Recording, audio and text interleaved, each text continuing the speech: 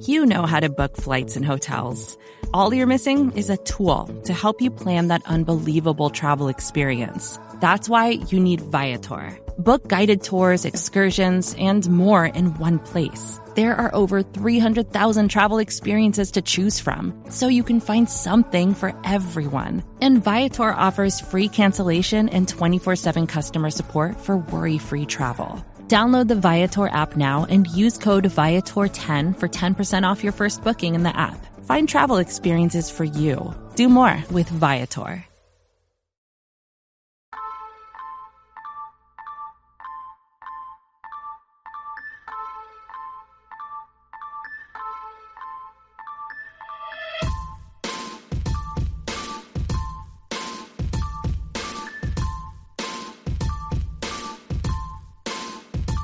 Time's up. Put your pencils down, because it's time for the Star Seminar. And now, here are your hosts, Rabble Rouser and Danny Phantom.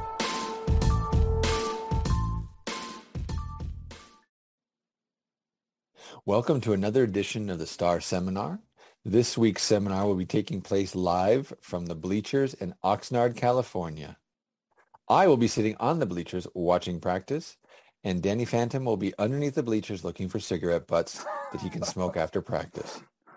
How are you today, sir? Oh, well, I'm doing great. Although I can't say that I've ever done that before. For many reasons, that just sounds terrible. But thanks for that. Appreciate that. I know I have it coming. You've been razzing me basically for going on 10 minutes now with the Oxnard news, but so I understand it. So, but wait, I'm sorry. What's the Oxnard news? I will not be able to make it this year. I have other plans with the family that I have, other obligations that I have to do, and so this year there will be no Danny Phantom in Oxnard, and I'm just as disappointed as you are. So it's I don't know what else to say. I wish I could be there with you. I wish I could be there with the gang. But so is life. So after making a solemn promise to your many, many fans False. that you would be there False. regardless, you've now reneged on that promise. I'm just kidding. Yeah. So in all seriousness, we're going to miss you. It's going to be fun. And hopefully we'll have a chance to get on Zoom with you or something next week, live from practice, so we can kind of check in. So yeah, that's a bummer. I'm sorry to hear that, but I totally get it. Yeah. And one thing that I won't have to do so much, since I'm not going to go down there, is I won't have to memorize the entire 90-man roster, and which I don't mind doing, and but yeah, I honestly, like, when I would fly out for training camp in the years where I was covering it, like for 2-3 weeks in a row, I would make a flashcard for each player and memorize them on the plane on the way out. I would drill myself. Yeah, no, that's yeah, I was doing the same thing last year, just prepping for it, because I want to know who I'm looking at. It's very important to know who you're looking at. But I do have a thing with jersey numbers, though. One weird thing about me is that I actually use Cowboy players to help me remember long numbers. Like if I'm trying to remember a long number at work, I'll just put a few Cowboy jerseys together and just I can remember it. So that's hilarious. It's something weird about me that I do. Do you do any kind of weird? Do you have some type of thing where the Cowboys hack something that they help you figure out? It's funny. The time in my life as a fan when I was really into jersey numbers was the time when I was into jersey numbers from all teams. So I had a series of lucky numbers, most of which were quarterback, running back, and receiver numbers. So whenever I would play the lottery, even as an adult, I haven't played the lottery in years, but when I used to do it and I picked my own numbers, I would pick Earl Campbell and Billy Sims' numbers. 20 and 34 were always picked, I would oftentimes pick 12, and 12 has been my lucky number my whole life. It's been my favorite number my whole life. And a lot of that is Roger Staubach, of course, but it's also because all the great quarterbacks had 12 in that era, right? Stabler and Bradshaw and Staubach, and you name it, they were all wearing 12. So, so when I first started as a fan in the 70s, I liked like a lot of different teams and a lot of different players. As before, I've narrowed the aperture of my focus to solely on the Cowboys as I become older, and frankly, the time I can dedicate to this has shrunk.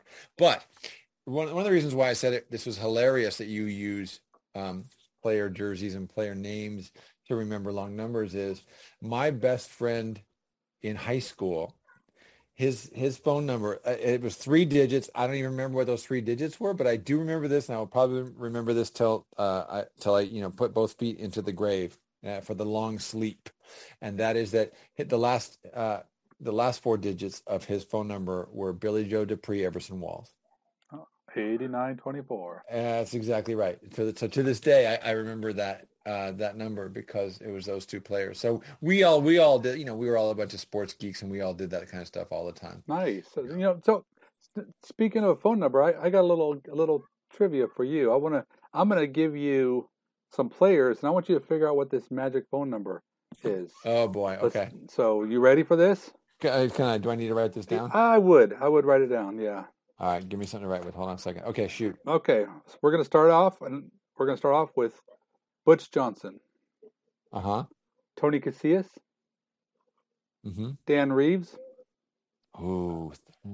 Okay. Tony Romo. Okay. So who did? Oh, Jenny. There you go.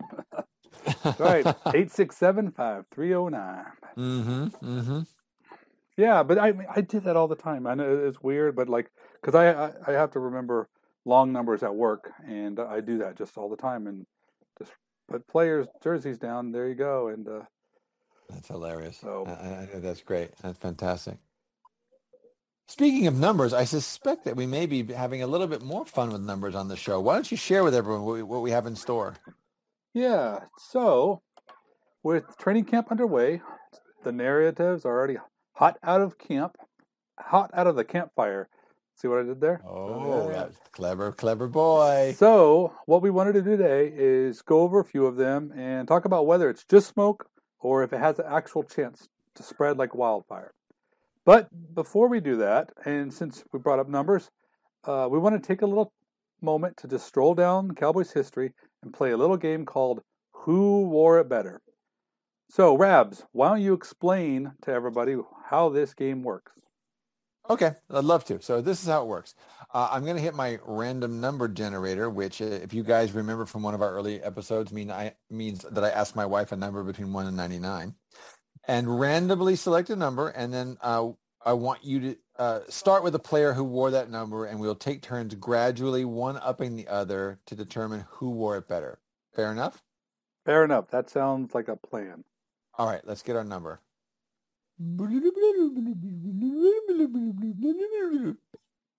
Okay, we have a winner. It's number 11. All right. So who are you starting us out with?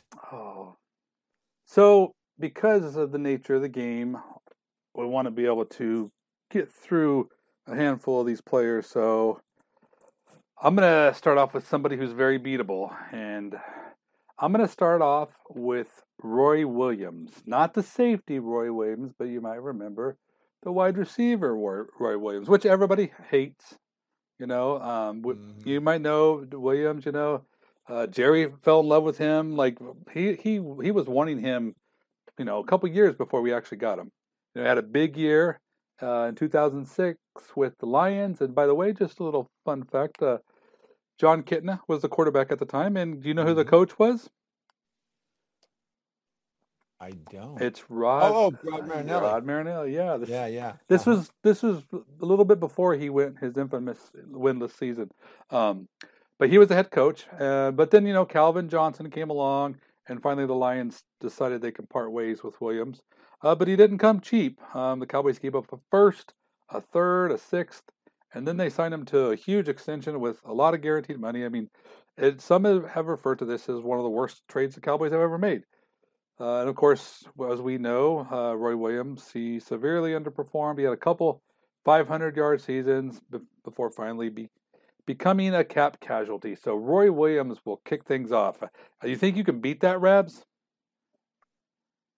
Beat that? Yes, but maybe. So I'm going to go way back into the Cowboys memory bank here. And I'm going to pull out a number 11 from way back, but it's a namesake of yours. And it's a guy who played for the team for about 3 years in the mid-'60s named Danny Villanueva. Was he part of the Partridge Family? He was not, in fact. Okay. So Danny Villanueva was a Mexican kicker who kicked for the team for like a couple of years. He was actually really kind of instrumental in helping the Cowboys kind of get over the hump. If you remember, the Cowboys, were started in 1960. They were founded in 1960. They had a couple of terrible years, and then they got good, and then they got good really quickly. But their special teams was not great. And there's a couple of things that happened. They got a couple of good returners for their special teams, and then they got Danny Villanueva, and he made over 100 consecutive extra points in an era in which guys were missing extra points all the time. Because remember, this was not when they were soccer-style kickers yet. Soccer-style kickers were much more accurate. They were those front-on kickers who would kick the ball straight. And so that level of consistent accuracy was kind of unheard of. And I think the record was subsequently broken years later by Dan Bailey, but it held for a long time. Anyway, interesting guy. Played for the Rams before he played for the Cowboys, and then played for the Cowboys for 3 years, and then retired after the Ice Bowl. Totally get it. If you're a kicker sitting on the sidelines for that whole Ice Bowl, not moving, I bet it was a pretty miserable experience, and you were like, the heck with this, I'm going to go do something else. And he actually did a lot with his life. He actually became a millionaire and did a great job in his business endeavors after leaving the Cowboys. So, let's crack a cold one for another Danny Villanueva. Nice. What do you have? Can you top that? I hope so. I mean, I'm glad I have you here because I would have never gone that far back, and so it's good to we have some range here between us. So I'm going to kick it a little bit. I'm also going to go with someone who is a millionaire. I'm going to go back. I'm picking this player for a different reason. I mean, he's again not a huge fan favorite, but I'm going to go with Drew Bledsoe. And I know a lot of people are critical of Bledsoe because, he struggled in the beginning of 2016, and we were all pretty excited when Tony finally, got the nod. But I want to give him a little love because when he arrived, I mean, you may remember, so like Parcells showed up in 2003, took the Cowboys to the playoffs his first year, but that was on the heels of a great defense that Parcells put together, but a very ineffective offense. You remember, we had Quincy Carter. And then the year after that, we had Vinny Testaverde, which, a fun little fact, that Monday night game in 2004 against Seattle when Testaverde hit Keyshawn Johnson for a big TD late in the game was the last time that I witnessed an NFL game live. That game in Seattle, I was there. And, interesting. Yeah, you know my story about me in live football games. But nonetheless, I mean, that's how long it's been. But anyway, so Bledsoe came along, and the offense, I mean, he wasn't great, but he gave them hope. I mean, the offense improved, and I think it just speaks to how important it is to not have a bad quarterback. And of course, after that, Romo came on, and we've had Romo and Dak since. But I just, I want to appreciate the Bledsoe years because he was only there for a little bit, but he gave the Cowboys hope, and that was when we had T.O. and the offense could, it could do some stuff. So those seasons, even though they didn't amount to anything, it was like, well, we had a chance. And Drew Bledsoe was a big part of that because we finally got off that terrible quarterback, string of just so. It was interesting those years. It was like a sort of series of stair steps. Because Quincy Carter was better than the sort of weird conglomeration of quarterbacks that they had in 2002. And then Testaverde was probably a better quarterback than Quincy Carter, although maybe not, more than just appreciably. And then I think Drew Bledsoe represented an improvement over Testaverde, and then Romo, of course, was an improvement over Bledsoe. So it's really interesting how they just kind of built that and got better, better every year. Yeah, I think that 2005 team was so hot and cold. They were like 1-1, lost one, 1-1, lost one, and that just felt like he was the poster child for that kind of play because he was such a hot and cold quarterback himself. Where he would have a great game. I remember the game early on against the reigning NFC champion Eagles with T.O. in Dallas. I think it was week 4, and he and Terry Glenn put on a show, and the Cowboys just demolished the Eagles, something like 34-10 or so. It was brutal, and they just pounded the heck out of him. And and Bledsoe was magnificent in that game. He was, passing, hitting Glenn. Glenn had over 100 yards in the first quarter, I think. I mean, they were just incredible. But then you had those other games where there'd be like, boneheaded turnovers, giving up sack fumbles all the time. It was a really interesting sort of hot and cold era for him. Yeah. That's a nice one. That's a nice one. I do think I can top it, but I apologize right now because this is in some ways going to be just too easy. But there is an 11 on the roster right now. There is. Yeah, he's a wide receiver. No, he's not a wide receiver. He's a quarterback. No, he's not a quarterback. He's a linebacker, and his name is Micah Parsons. And he's not just a linebacker. He's linebacker / defensive end / strong safety / Troy Polamalu in linebackers clothing type of player, and the front runner for defensive player of the year. But we'll talk about that later. I don't want to get ahead of myself. Anyway, yeah, I'm not going to say much more about him. Great rookie season. We've talked before about whether it's possible or fair or realistic that he could actually improve on that season. I think it's going to be very difficult to do so. I also think maybe he could. Well, he's awfully good. That's Micah is for having one season and to already be one of the best Cowboys to wear number 11. That's pretty impressive. So mad props to him. But I will have to say, I'm gonna one up you here. He's been a Cowboy a little longer. He's not a Cowboy anymore, but I'm gonna have to give a little bit of love to Cole Beasley, and he's not somebody that I've been giving a lot of love to recently because Cole Beasley's kind of I don't know how you would describe Beasley. I've soured on Beasley. I loved him when he played with us, but I haven't really cared much for him. When he to me he's a little bit like Dez when he gets on Twitter. He gets a little too much for me. So, but nonetheless, this isn't about that. This is about how fantastic he was during his time with the Cowboys. Remember, he's an undrafted free agent, and we all love to love undrafted free agents. Of course, he did have some reservations about playing football and quit for a bit, but then he came back, and we all just kind of swept that under the rug. But then he slowly became more and more of a weapon for the Cowboys. He peaked in 2016. He had over 800 yards, but then kind of slowly faded again. He made some clutch catches, like especially that big one against the Giants in the end zone, back of the end zone, where they initially rolled him out of bounds. What a great finale that game was. But or that over the back catch he had, or also against the Giants, right? On the sidelines. Also against the Giants, yeah. But so I mean, and of course, he recently tweeted that he wouldn't mind returning to Dallas. That is to play with Dak. Fans still seem to love him. This fan, like I said, not so much. But nonetheless, with over 300 catches and 32 touchdowns in a Cowboys uniform, he still deserves some recognition for being one of the better players.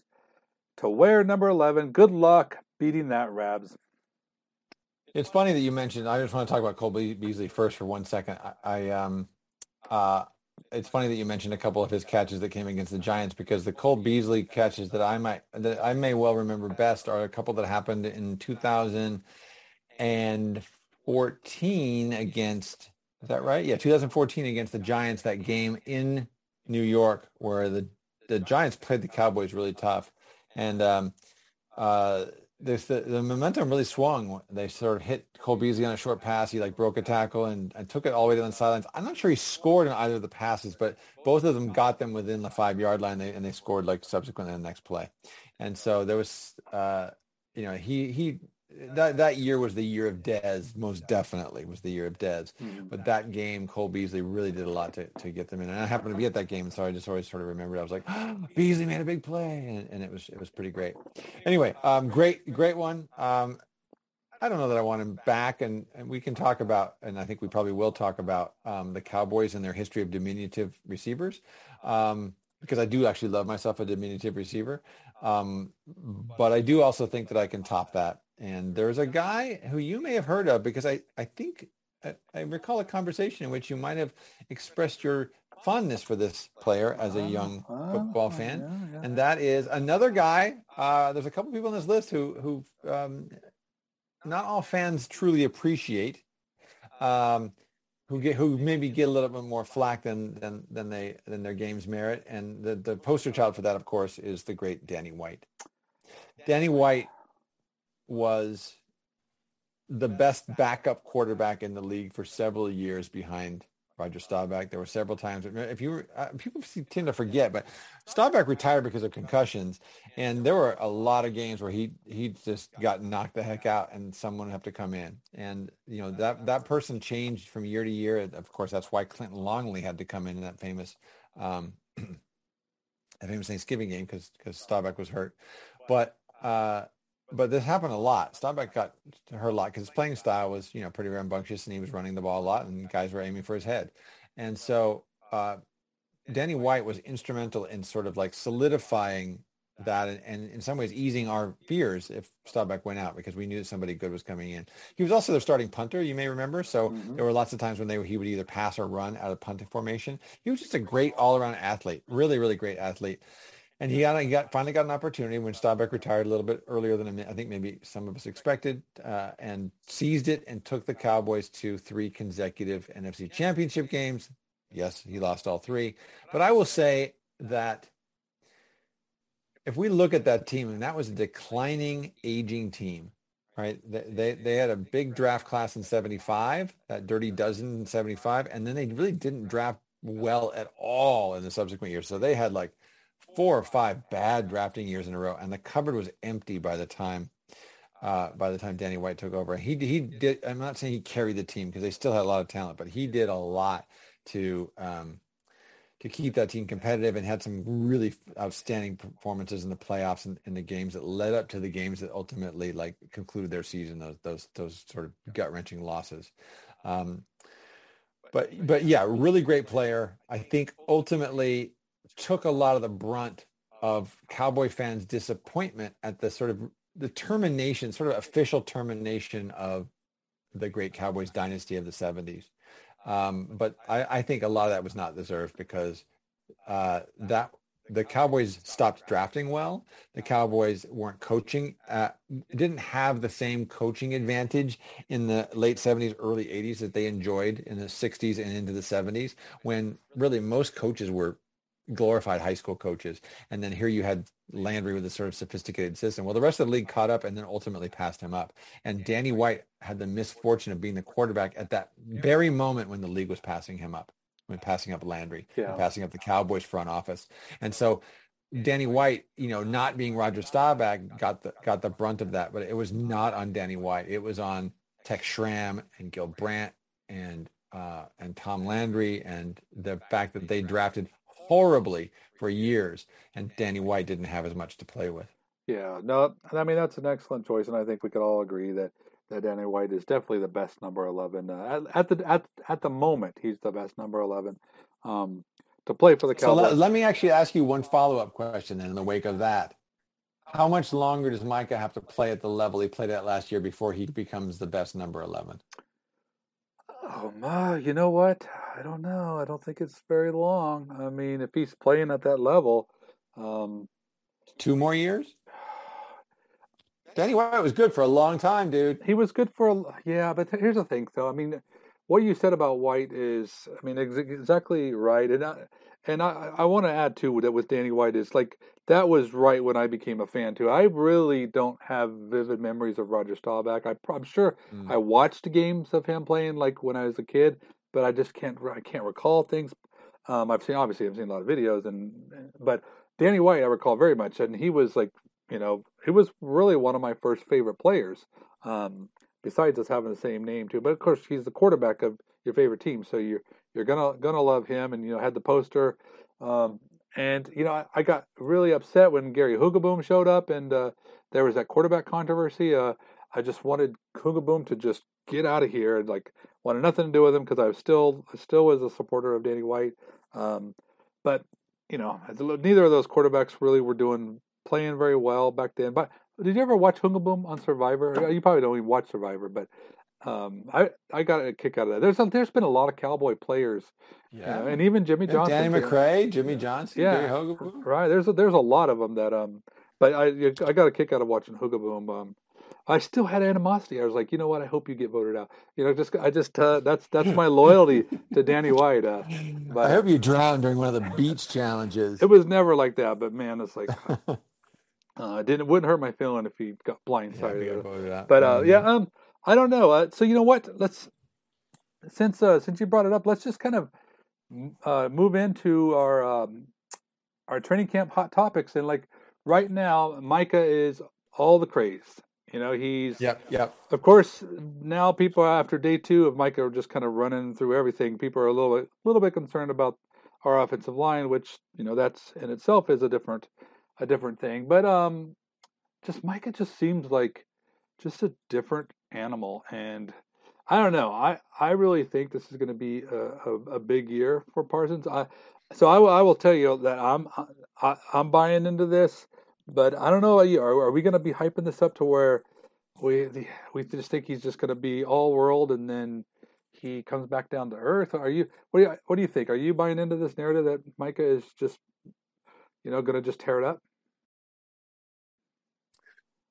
Yeah, I'm buying into it. I mean, I think, barring health concerns, he's going to be a better player than he was last year. But I think it's important to remember that he could have a better year and have a less statistically impactful year. He could end up having a much better year and play better and play with more discipline and play with more assignment sound and, whatever, and have way fewer sacks, So I mean, so much of those sort of like the gaudy statistics like sacks are it's about being being good. Obviously, like you have to beat your man, but it's also being in the right place at the right time. Like someone flushes the quarterback into you, and those sorts of things happen. So I think it's this sort of proverbial like he could be better but not have as good a year, if that makes sense. Yeah, it absolutely makes sense, and I think a lot of people are talking about this all the time, especially with talking about the defense, and we all know the regression to the mean is going to happen and stuff.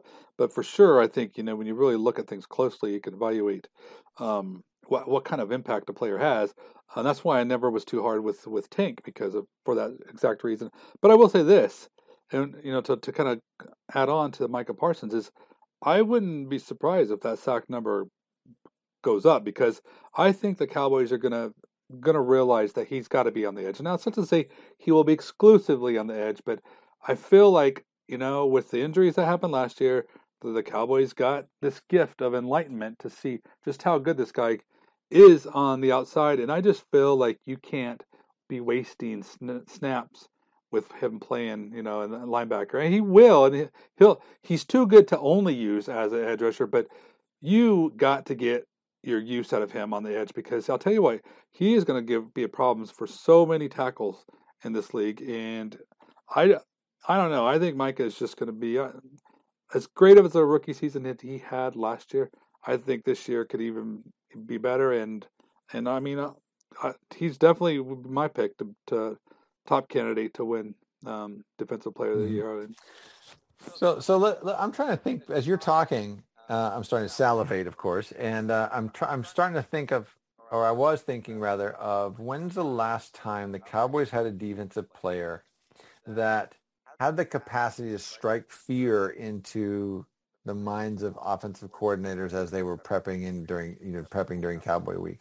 And the first guy that came to mind was DeMarcus Ware, but I'm not sure that he was that guy. I'm actually thinking the last guy who was like that might have been like 1992-93 Charles Haley. Charles Haley is the guy that came to mind. Where guys are just worried about his ability to just ruin the game. Right. Yeah. And I think that, and so what that means then is that they're so concerned about that other guys are going to eat. So I think that's another reason why he could have a better year and not have as gaudy statistics, is because he might get triple teamed, but his triple team means that Odigizua is going to get 8 sacks, or something. Right. And I think the other thing that you mentioned is that, he can't be either a linebacker or a defensive end exclusively. I think that's absolutely right. I will say, though, that I think if he's going to be a pass rusher, which I think it's foolish for him not to be, I think where he could be most effective is as a pass rusher from the linebacker position, because then he can take almost any gap. I think that the element of surprise, which ultimately is disruptive to the offensive line and again allows other guys to eat, is one of the greatest assets. Where if he lines up, let's say he lines up just outside of DeMarcus Lawrence's outside shoulder, and he takes a hard step toward the outside of the tackle and then cuts back in. And the guard and the center are there. They're trying to deal with the defensive tackles, and all of a sudden here's Micah. That's and the defensive tackles are running a stunt, and then so they have to pass those guys off, and then Micah Parsons, who runs a 3.8 when a quarterback is in his sights. You know what I mean? Like it's suddenly flashing by them. I mean, that's terrifying, absolutely terrifying. But it might be that terror allows them to just forget all about Neville Gallimore. Right. Because the thing the thing that their offensive line coach and offensive coordinator have been saying all week long is number 11 can't hurt us. Number 11 can't hurt us. And so what that means is other guys are going to. Right. So yeah, I think that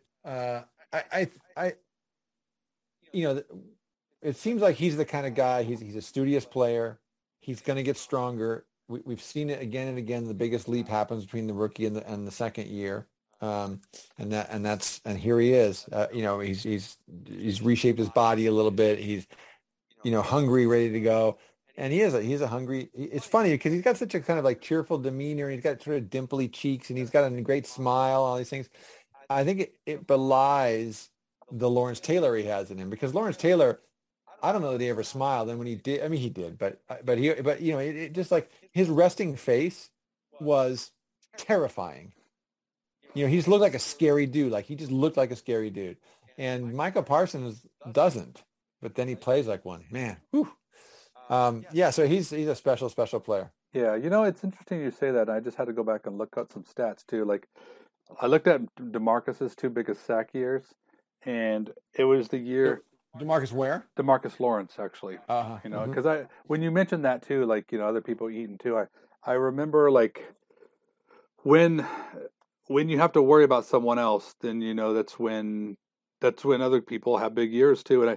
And his big years were when we had Greg Hardy, Greg Hardy, and then also with David Irving. When those guys, I remember that season that Irving was just wrecking things. Awesome. And I think when you have players like that, multiple players that could really just wreck things, it becomes a problem, and then you have to start to figure out.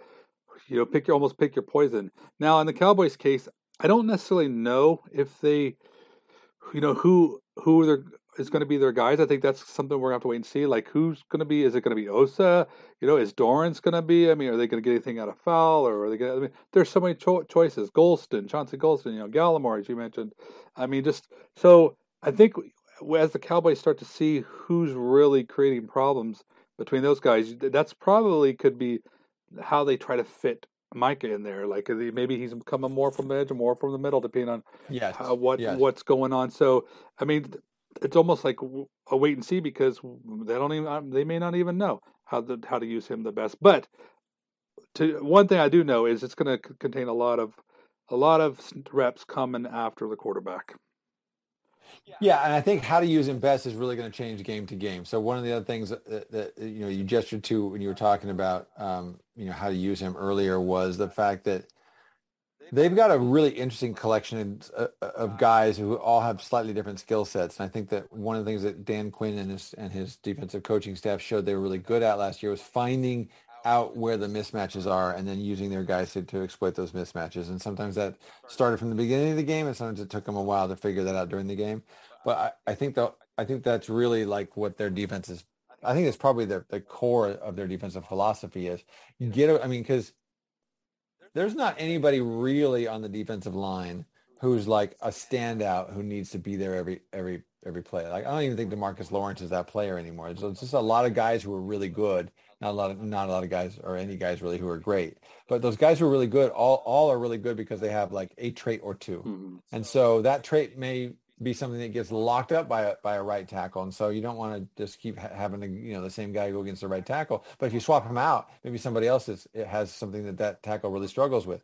And so I think it's the kind of defense where you're not relying on stars, you're relying on week to week and even quarter to quarter matchups, right, and exploiting matchups, and really styles make fights in terms of matchups. Like you can find a guy whose skill set just is a bad matchup for a particular interior offensive lineman, and just let him exploit that matchup for as long as the other team will allow it. Yeah. So while all that's happening, I think what you were talking about is absolutely spot on, because while all that's happening, they're going to be finding different rush angles and different different kind of like defensive line games and things like that that help take advantage of those mismatches as we were just talking about, and also then open things up for the young lion. Yeah, no, I tell you, Rabs, I'm really excited about watching this defensive line unit as a whole, and I can't tell you how it's going to,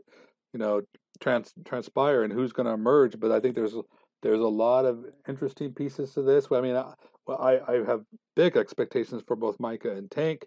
I'm excited about Gallimore, and there's a lot of different players that could really be an impact. But speaking of exploiting matchups, let's just swing over to the other side of the ball, and I want to talk about another narrative, another story. And as we may have seen, the rookie Tyler Smith is a lean, mean, non-starting machine. So, you had to say that, didn't you? Well, first off, I want to point out. So I'm not going to run. He's the Gary Hogaboom of this era, isn't he? I'm not going to. I want it to be clear. There's nothing to make of a rookie not getting first team reps in the first day of camp. And he did in fact get first team, but just wasn't the first of the first team. That was Connor McGovern. So I wanted to ask you. I mean, you don't really need to comment if you're worried about that, because I'm sure you're not. But I want to ask you: are you worried at all? First, I want to ask you what you think about Tyler Smith in general. Like he is a lot leaner now, and and we're counting on him to be some pretty good push at the left guard spot. So are you concerned that he's lost a little bit of a mass with that, or are you concerned about the offensive line in general with how they're really just getting abused right now in camp so far? The pads aren't on, so I don't think that anything matters, right? I mean, like nothing that comes out of camp right now really matters at all. Even the 7-on-7, it's all just flag football. It's glorified flag football. So that's point one. Point two is everything I hear about this kid, to me, I really like, and I think it's positive. So he leaned out. He's been training with Duke Merriweather, where so many great offensive linemen who became great, spent some time under Duke's tutelage. It seems like this is a serious kid who gets it, right? And so he has a tremendous amount of natural strength. I think he's a naturally strong dude with naturally strong hands, naturally strong thighs, and as Jerry would say, a big old bubble and all that. I think he's got a lot of those elements, and I wouldn't be surprised if he's leaner but stronger. He's going the sort of the Tyron Smith route now to some degree, but I mean, it's possible he's not going to start. I think this is all just kind of a little bit of a show, make him earn it, give some love to the veteran who's been here and kind of got a slightly raw deal last year in the swapping back and forth with Connor Williams. As long as Tyron Smith stays healthy, this kid's going to be our starting guard, and I think he's going to be a good one. I think we're going to notice a significant upgrade in play from the person who was playing left guard last year. Yeah, I will say this too. I mean, what you said is right, Rabs. Everything that I've seen from him since he's been drafted, and every time I hear this kid speak, I feel better and better about. I mean, when you look at a player that has physical gifts and such a strong head on his shoulders, I mean, there you go. That's how you become. And that's how they fell in love with him, right? They talked to him and said, "Oh my God, this is the kid who has the wherewithal to shape his gifts." Yeah, and so it's very easy to root for this guy, and I know I'm coming around to I don't know why I would doubt McClay and company. I should just love every pick they make. I shouldn't have my own opinion about it, but I mean, I got to give them credit. Those guys do a good job. I mean, watching CD and Micah walk out of off the field together, and I'm thinking to myself, I was like, how did those guys make it to us?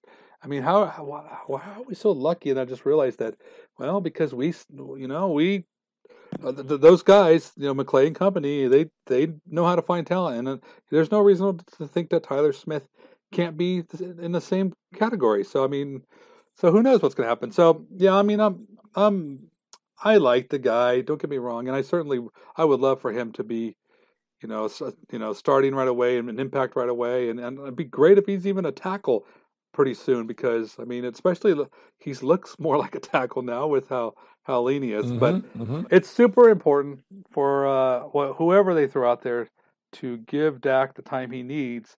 That way we can see this great wide receiver group that they have, and so that brings us to our final narrative. And I want you to talk and tell me what you think about these Cowboys young receivers, and what you're feeling right now about the whole receiver situation. Oh boy, that's a complicated one, because part of me is like, it's camp. There's no pass rush. They're basically, like I said, playing flag football. This is a situation that's made for receivers to succeed. That's point one. Point two, name a year in camp where some young receiver hasn't made a name for himself in the first week, and we all think he's going to take the team and maybe even the league by storm, and then he pooters out after about 6-7 days of practice, because he can't miss. That's really not sustainable, especially for someone who's not an elite talent. What was my other point I was going to make? I guess those are my two main points. So I guess the main thing is that news that comes out of camp now almost never, and I might even say never, has any bearing on the actual outcome of the season. That's one thing we have to remember. Now, but at the same time, this season, it's really important, given everything else that's happening at receiver, that Jalen Tolbert have a solid rookie year. Now, a solid rookie year does not mean a good year. It just means a solid rookie year you can build on. It means he has to make some kind of contribution. It can't be a Semi Fajoku kind of first year. Oh, right, yeah. And so far he's probably, if I ask you to name the star of camp, his name has to be on the short list. Yeah. Right. And so that's good. I mean, that's good. Again, it's entirely possible and likely that he's going to fade, because the rookies hit a wall early in camp, and especially young wide receivers. There's a lot to think about. And as things get more complex and it becomes more physical, they get worn down, and they run a lot. So if he's not in incredible shape, he's gonna really wear down. But it's comforting to know that we're not going to be saying, oh, there was a wasted pick, probably, unless he gets injured or something. But I also wanted to kind of talk about another guy they picked up, this kid Devontae Turpin, who they picked up, who's I guess not CFL or XFL star? USFL, thank you. The one MVP, by the way. Yeah. So he was great. Of course, his kickoff for punt return or whatever it was is now making the rounds on Twitter, etc.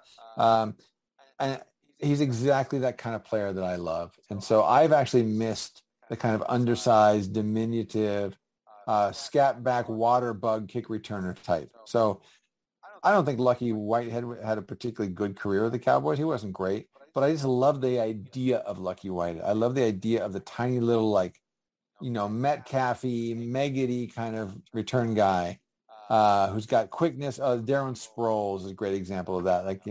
Low center of gravity, quick little dude, can cut on a dime, has some acceleration, and is capable of turning games around by making big plays in the kicking game. So if Devontae Turpin can do any of that, then that would be awesome. I mean, awesome, because I love me a little water bug kick returner who can break a play a couple times a year. Yeah. I tell you what, I am probably worried about this wide receiver group as little as you can be.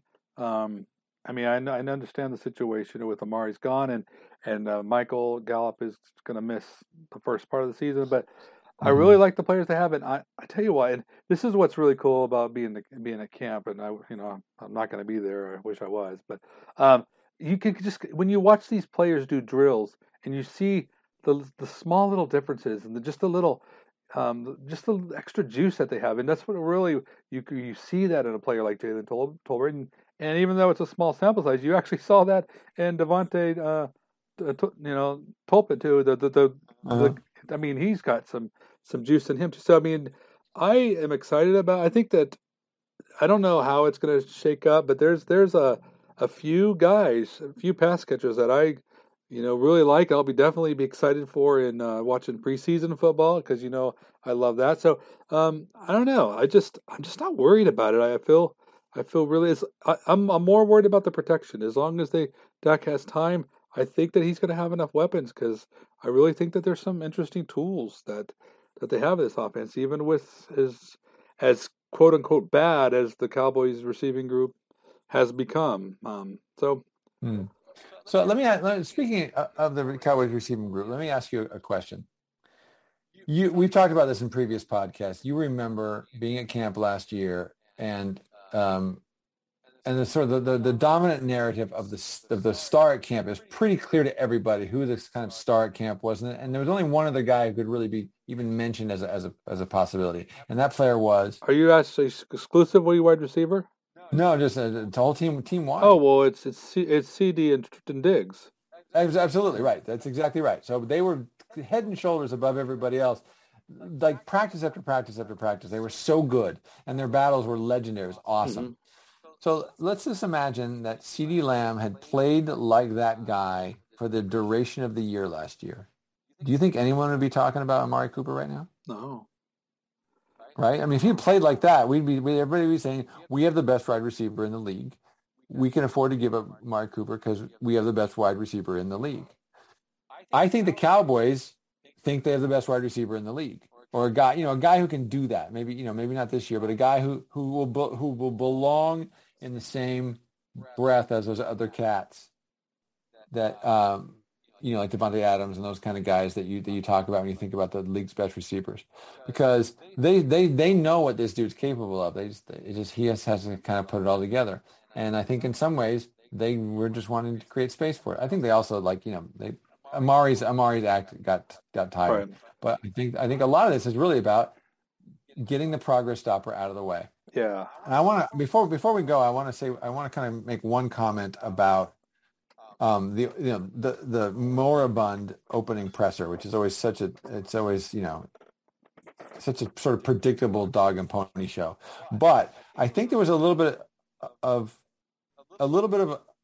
insight into the way that Joneses are thinking about this year. That they're not making explicit, but in some ways I thought they made it more explicit on, I guess it was Tuesday was the opening presser, than they have at any other time in the offseason. And that is that the thing they're relying on, so where they think the team is going to be better, is the development of a bunch of young guys. Mm-hmm. Right? I think they think across almost all position groups, on offense and defense, I think they think there's a bunch of guys who are in their second or third years who are going to make a big leap, and that even though they lost Amari Cooper, the team is going to be so much better because so many guys are on the ascendant.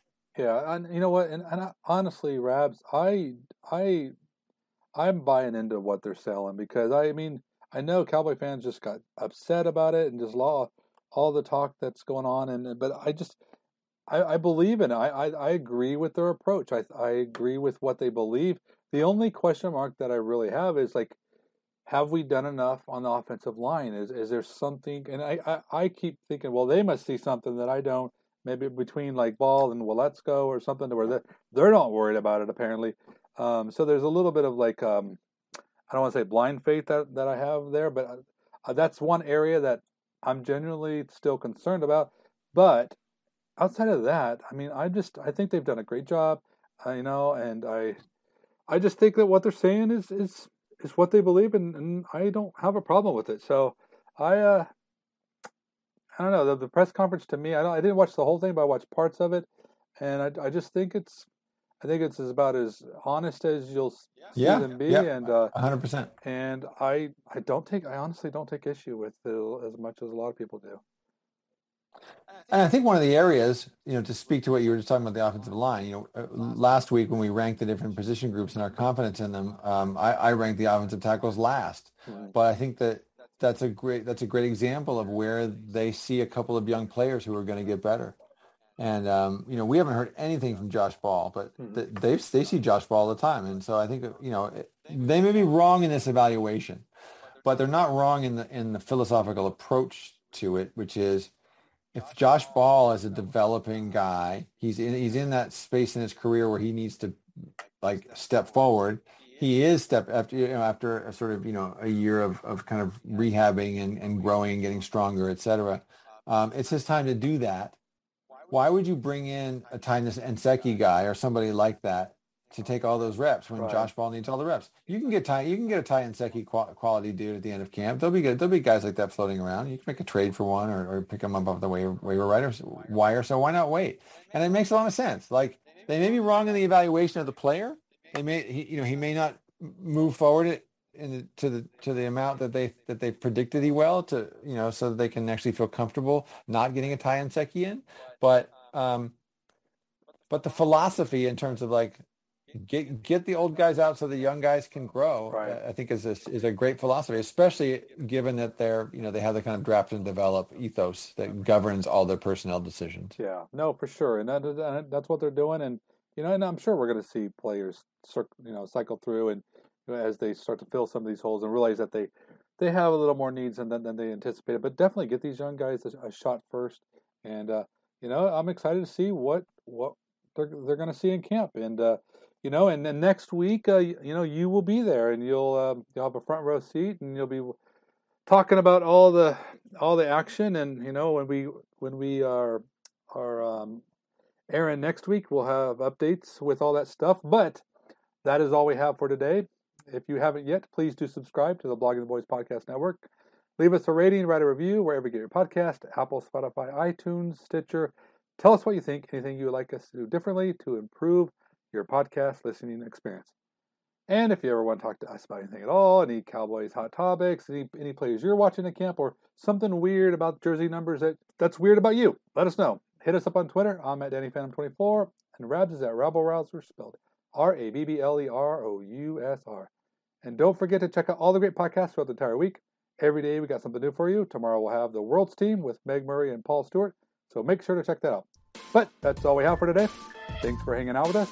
Hope you have a great weekend. Stay safe, stay happy, stay true to the silver and blue, and we will catch you later. Class dismissed.